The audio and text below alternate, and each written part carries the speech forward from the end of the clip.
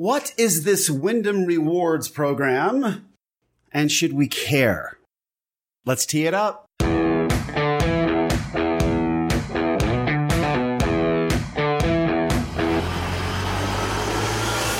Welcome to Data Access Golf, your home for rapid golf improvement.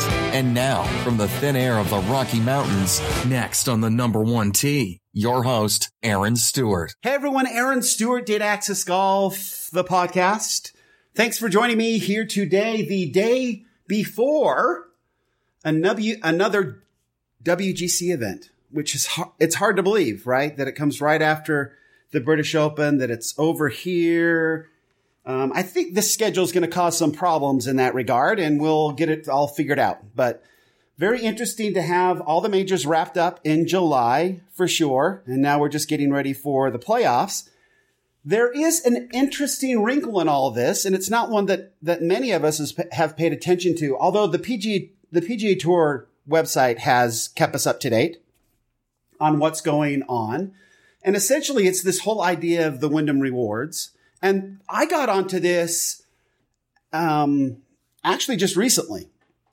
I saw the Wyndham Rewards. I kind of knew that it was a regular season thing, but didn't really pay much attention to it because there's so much else going on. But this Wyndham's Reward is having the desired effect, which is surprising to me because I wasn't exactly sure what the point of it was. But obviously the Wyndham is next week, and it's the last tournament before the playoffs and kind of the last, your last ditch effort to earn points to finish in the top 10 of the regular season.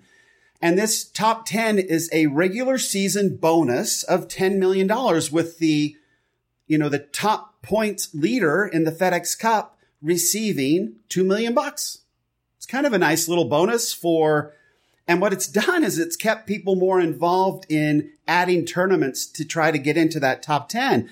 I mean, the 10th place is $500K, right? Second place is $1.5 million. So now the regular season becomes a bigger deal. And the Wyndham at the end of the regular season becomes a bigger deal. So yeah, I was looking into all this and seeing what's going on. Obviously, Brooks Koepka has leapfrogged Matt Kuchar, who has held that top spot in the FedEx Cup for quite some time this year. But you've got Brooks now up at the top, and he could kind of, if he wins this the WGC FedEx St. Jude Invitation. Say that 10 times fast, folks. That's a tough one. The WGC FedEx St. Jude Invitational. Woo! What? World Golf Championship. That's the one, right? FedEx Cup, FedEx, Federal Express, right? I guess we could go. The World Golf Championship, Federal Express, St. Jude Hospital Invitational. Blah. Anyway. So yeah, you've got obviously a WGC event now, and then you've got the FedEx coming back. What an interesting history this tournament has had there in Memphis. FedEx kind of, there was I think Danny Thomas had his name on it for a while. It was like the Memphis Open for a while, and then it was played at one spot. I can't remember where. And now we've got it. Sponsored by, FedEx was the sponsor for quite some time. And then was it Stanford Financial that came in and had some kind of a Ponzi scheme, something or other. You remember that? And so the name was then changed to just St. Jude. Like, let's part ways again. And then FedEx came back in, which FedEx, right, playing a big part in the PGA Tour now with the FedEx Cup, and now sponsoring a WGC event this week in Memphis. So pretty interesting stuff. But some of and why I got interested, I got to be in all of this is there was there's been a few discussions that I've heard on air about Brooks Koepka and how everybody's trying to figure out if Brooks Koepka cares and if he's even going to show up and play well at Memphis and whatever. And so that seemed interesting to me. So as I do, I started looking at the data, right? That's the fun stuff to look at. Started geeking out in the stats a little bit. So I pulled some numbers on Brooks Koepka to see if all this chit chat about Brooks Koepka being, really fascinated by majors and doesn't really care about regular season just to see what the numbers say. And it's definitely something that you feel, right? Because Brooks Koepka is nails during majors. He's always up there at the top. I mean, he finished, top 4 in every single major this year. Only the, 4th or 5th person to do that ever. So that's a big deal. But so what does the data say when we look at Brooks' record? So Brooks has played in a total of 23 majors. And I'm just going to look at this from a consistency number. That's how I always like to look at it, which is essentially how many events they've entered and how many cuts they've made, right? How consistent are they in these events? And can we see some differences in his regular season consistency number and his major consistency number? And so Brooks Koepka including this year, has played in 23 majors. Dating back to 2000, his very first major was 2013 PGA Championship, where he finished tied for 70th. Okay. And that is by far his lowest in a major.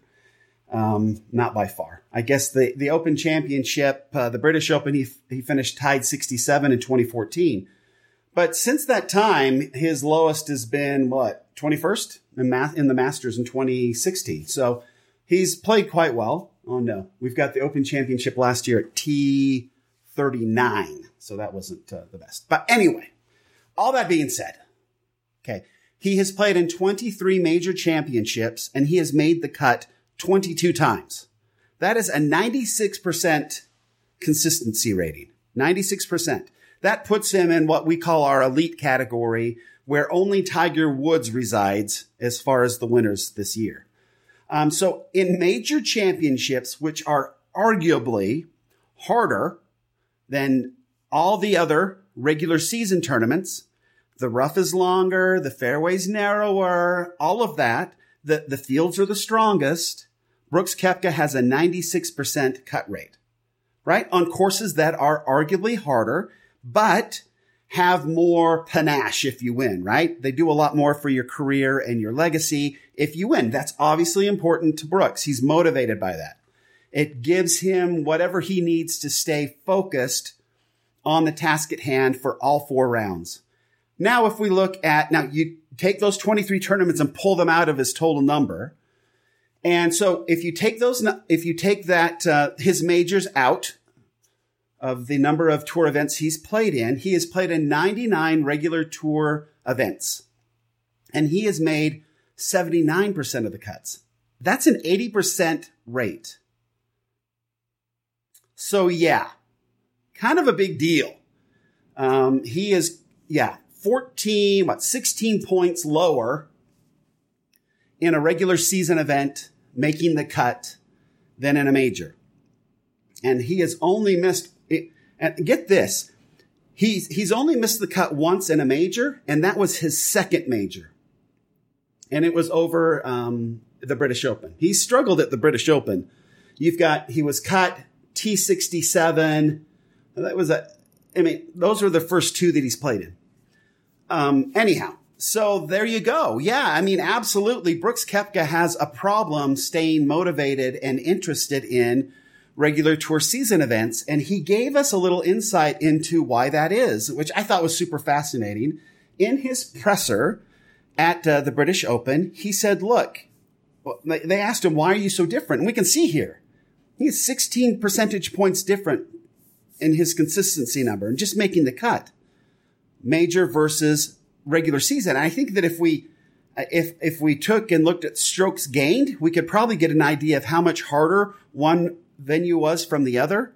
And it's probably got to be way more than that based on how easy the regular season courses are compared to the major championship courses. But he said, hey, when you see me, the only time I practice is at majors. For the regular season, when you see me on TV playing golf, that's when I play golf, not practicing. Is that shocking? I was a little surprised by that. He's an independent contractor. He can do whatever he wants, and he's making 96% of his cuts at the majors, so he's doing something right. Very fascinating, interesting stuff for sure with Brooks Koepka. So this is a regular This is what we'd consider to be a regular tour season event. It is a WGC, and they do have a little more cachet, if you will, than the other regular season tournaments. And it is offering 550 FedEx Cup points instead of the typical 500, where majors offer 600. So if Brooks Koepka wins this week, he wraps up that $2 million, he'll finish top in the FedEx Cup points rankings, and he will win the $2 million prize. He could secure that with a win this week. So is that enough? Is that enough to keep Brooks Koepka interested in this tournament? And then you have to throw in all of this. You've got all these guys that went over to Ireland and played in the British Open who have now flown back. You've got jet lag. You've got everything else that goes along. Then you've got a group of guys that are over here playing in the Barracuda, not dealing with any jet lag. I wouldn't be surprised to see some of those guys that were not in the British Open do very well in comparison to those that did cross the pond and play in the British Open. So that will be, I think, very interesting to see for sure. How Brooks Koepka does, and we'll definitely refer to it coming up in our next podcast. No question about it. Another thing I wanted to bring up just briefly was I am still flying high from the interview I had with Fred Shoemaker on Monday. And I got that podcast up yesterday, and it still remains. I have listened to that podcast now 5 times because I cannot believe how much wisdom and how many amazing points Fred Shoemaker makes in that podcast about golf, about learning golf, about the best way to learn golf, about how to get better, about how to make sure that we are playing golf in the very best way possible for us, and how we can make sure that the improvements that we make in our golf games actually stick because they are reflective of who we really are and how we can actually perform.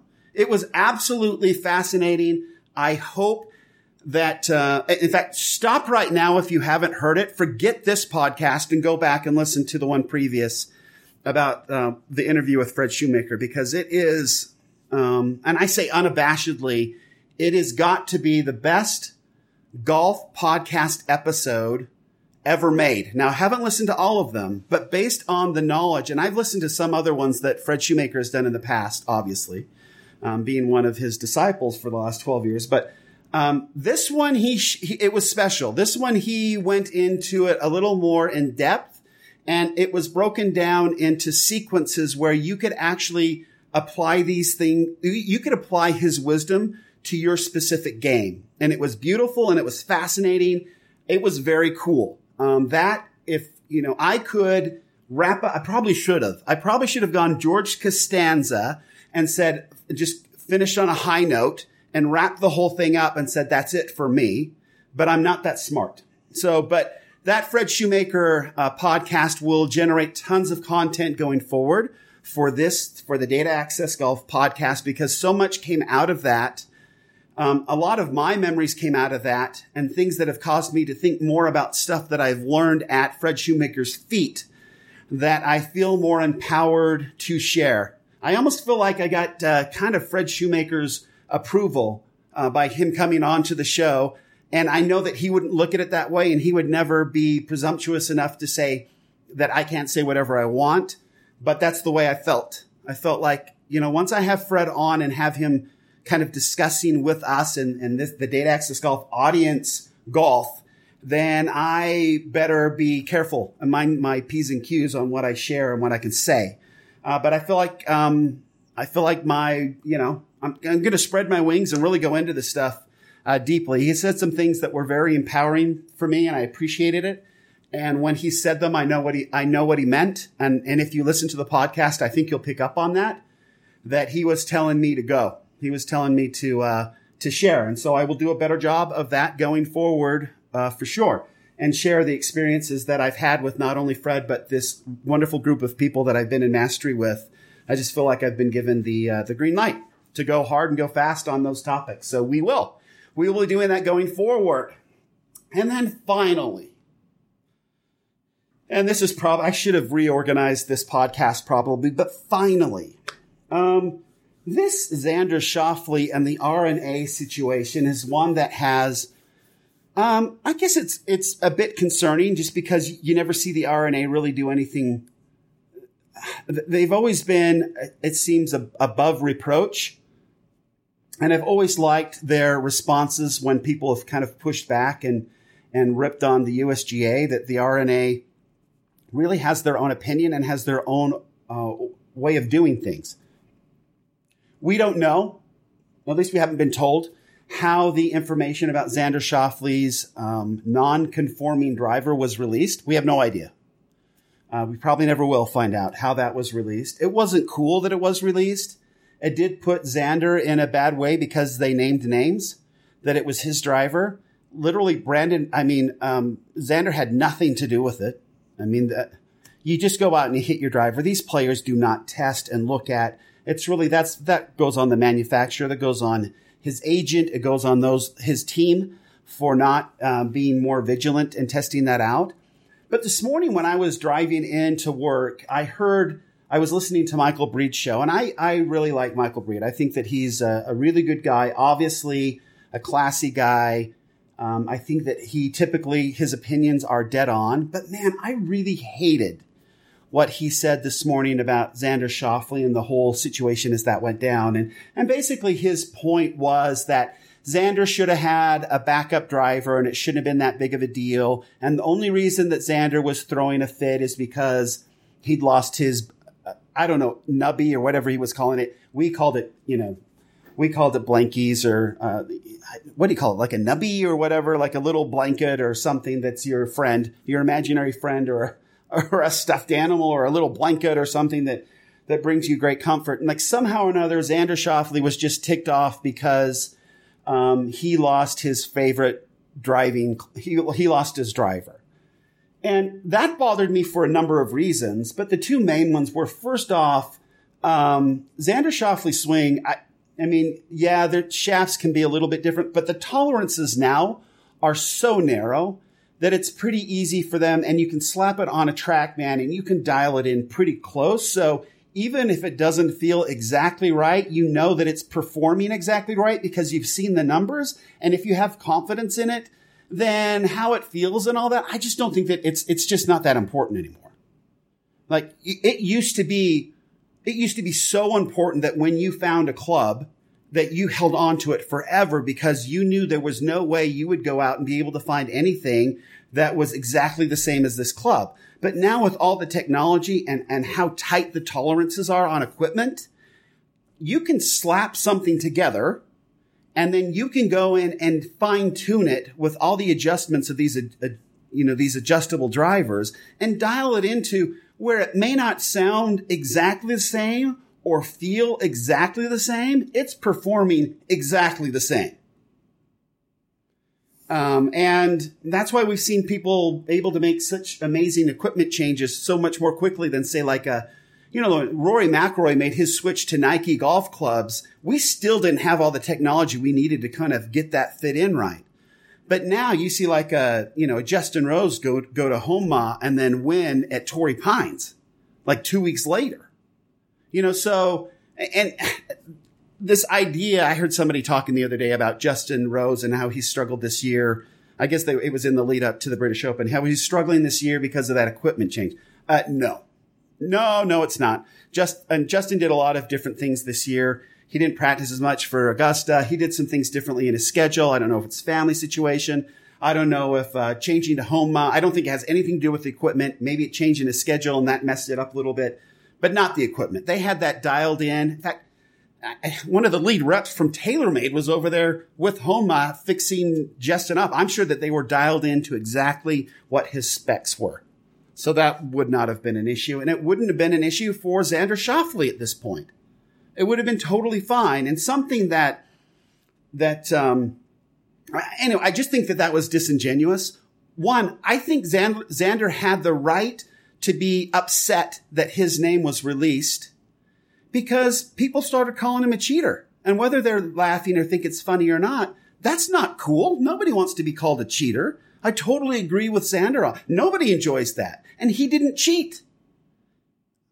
They found his driver to be non-conforming. And I think that Michael Breed did a really good job of explaining that when you hit a driver in the center of the face, as they do over and over again, it starts to get thinner. And as it gets thinner, it becomes non-conforming. The face has to be a certain width. It can't provide too much bounce, or it becomes non-conforming. Okay. So that thing happens, that non-conforming attribute of a thinning face happens naturally over time. Nothing to do with Xander other than he's so precise and so wonderful a player. He continues to hit it in the center of the face, and he wore the center of the face out. And so it became non-conforming. Easy for them to come up. I don't know if he had a backup driver or not, but I don't think that's why he was upset. He was upset because they released his name somehow, or it got out, and people started calling him a cheater. Any one of us would be upset with that. Nobody wants to be called a cheater. Ever. Whether you are or you aren't. Never. Right? Even if you are a cheater, you don't like to be called a cheater. But if you aren't, you don't like to be called cheater either. So I have no problem with Xander being upset, and I have no problem with Xander saying that he was upset. He should be upset. But the thing that really bothered me with Michael Breed is like somehow or another Xander Schauffele's throwing a fit. I'll tell you right now, if we all started sending in emails to Michael Breed calling him a cheater, he'd freak out because his reputation and his image that he's built up over these years is important to him. He likes to be squeaky clean. He likes that image. It's important to him. He is that way. So to be called a cheater would be devastating to a person like Michael Breed. He makes money off his squeaky clean image, which I have no problem with. I think it's great. But it's disingenuous to say that Xander Schauffele shouldn't be upset over that. Absolutely, he should be upset. So anyway, that's the one little thing I had this. And I think Fred Shoemaker said it really wonderfully in a previous podcast that I was listening to, and we just didn't have time to get to it. But that, and I've talked about this as well. When you use technology and you get into really figuring out what your swing is and understanding how it is in a very real sense, what you're actually doing. And I had a really cool comment. I chatted with a couple buddies of mine last night over the Fred Shoemaker podcast, but both of them know full well that when you use technology, it's not about the technology isn't the answer. It's the feedback that tells you what you're doing that's the answer. And that's the beautiful part about it, you can then find out reality, and then what you're experiencing and reality, when those match up, I mean, that's real learning. Then you can go crazy, right? Because you know that what you're doing is what you feel like you're doing is actually what you're doing, and learning goes insanely fast from that point forward.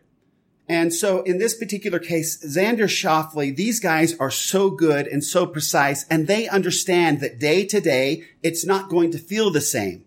And so they don't get so attached to these clubs where if they don't have the exact same, I mean, if you are so attached to a club that you can't change to another club, that's just wrong. Like our bodies are so amazing and they are so incredible that you could pick up another set of clubs and go to the range. And if you just experienced what was going on, you could go out and play with those clubs and play wonderful golf.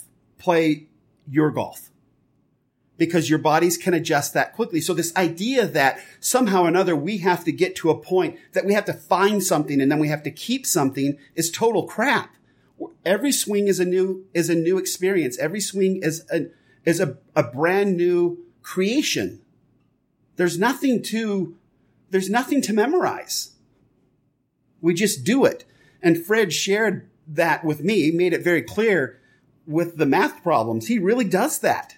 He will give you math problems as you're hitting balls, and you have absolutely no ability to think about a conscious thought at all to control your swing, because you're adding numbers and you are hitting these beautiful shots, and it drives into, it finally makes you realize that consciously, you're not needed consciously to play really good golf. In fact, your conscious mind is a disaster as a golfer. And that was a really cool experience for me. Same thing for these guys. They could go out and play with anything. And any of you, if you just let go of that notion, you can go out and play with any golf club. I don't care if it's regular. I don't care if it's stiff, extra stiff. I don't care if it's a 2x4 with an iron strapped on the end. If you just allow your body to adjust to it, you can play with that. It's that brilliant. And I went to the eye doctor yesterday. I was fascinated by this. I went to the eye doctor yesterday. My eyes have kind of been bothering me lately. So I go into the eye doctor. He looks at my eyes. I had LASIK like 11 years ago, and it's been glorious. It's a total miracle to go from really bad eyesight to being able to see without any lenses or glasses or anything. Nothing's better than when you're in the DMV and they say, oh, you wear corrective lenses? You go like, no, I can see perfectly. 2015 vision. That was the best. Anyway, I go in there. My eyes have kind of started to slip, and I realized it at one point. I couldn't really read close up, right? I was nearsighted and I couldn't really read my phone and everything was going away. And then I noticed that, further away, my sight was kind of struggling too. And I struggled for a couple weeks and then all of a sudden it was fixed. I'm like, oh yeah, I must have been sick or had an infection or something was going on. But it turns out when they tested out my eyes and took a look at them, my right eye takes care of the long view, right? My right eye is nearsighted, and my left eye, which both I was nearsighted when I had the LASIK, and now I've got one eye that's farsighted and one eye that's nearsighted, and my body has taken what I have in my eyes and made my left eye so it can read stuff close up and I can do my work, and my right eye sees everything out in the distance, and somehow or another my brain processes it, and I have very clear images and I can do everything I need to do. And yet I have two eyes that don't function. But it's been naturally taken care of for me. That's amazing. That's how awesome our bodies are. They just solved it for me. I did not think at all. All I did was like, man, my eyes are bugging me, and somehow or another figured it out. That's what the golf swing is. You let your body figure it out. Consciously, don't think about it. Don't try to make yourself do anything, whatever. Distract your mind with math problems or whatever it is. And we know, there's lots of different things to think about outside of yourself. The breeze on the back of your neck, the shine off the ball, the grass in the wind, whatever it is. That's the cool part of golf.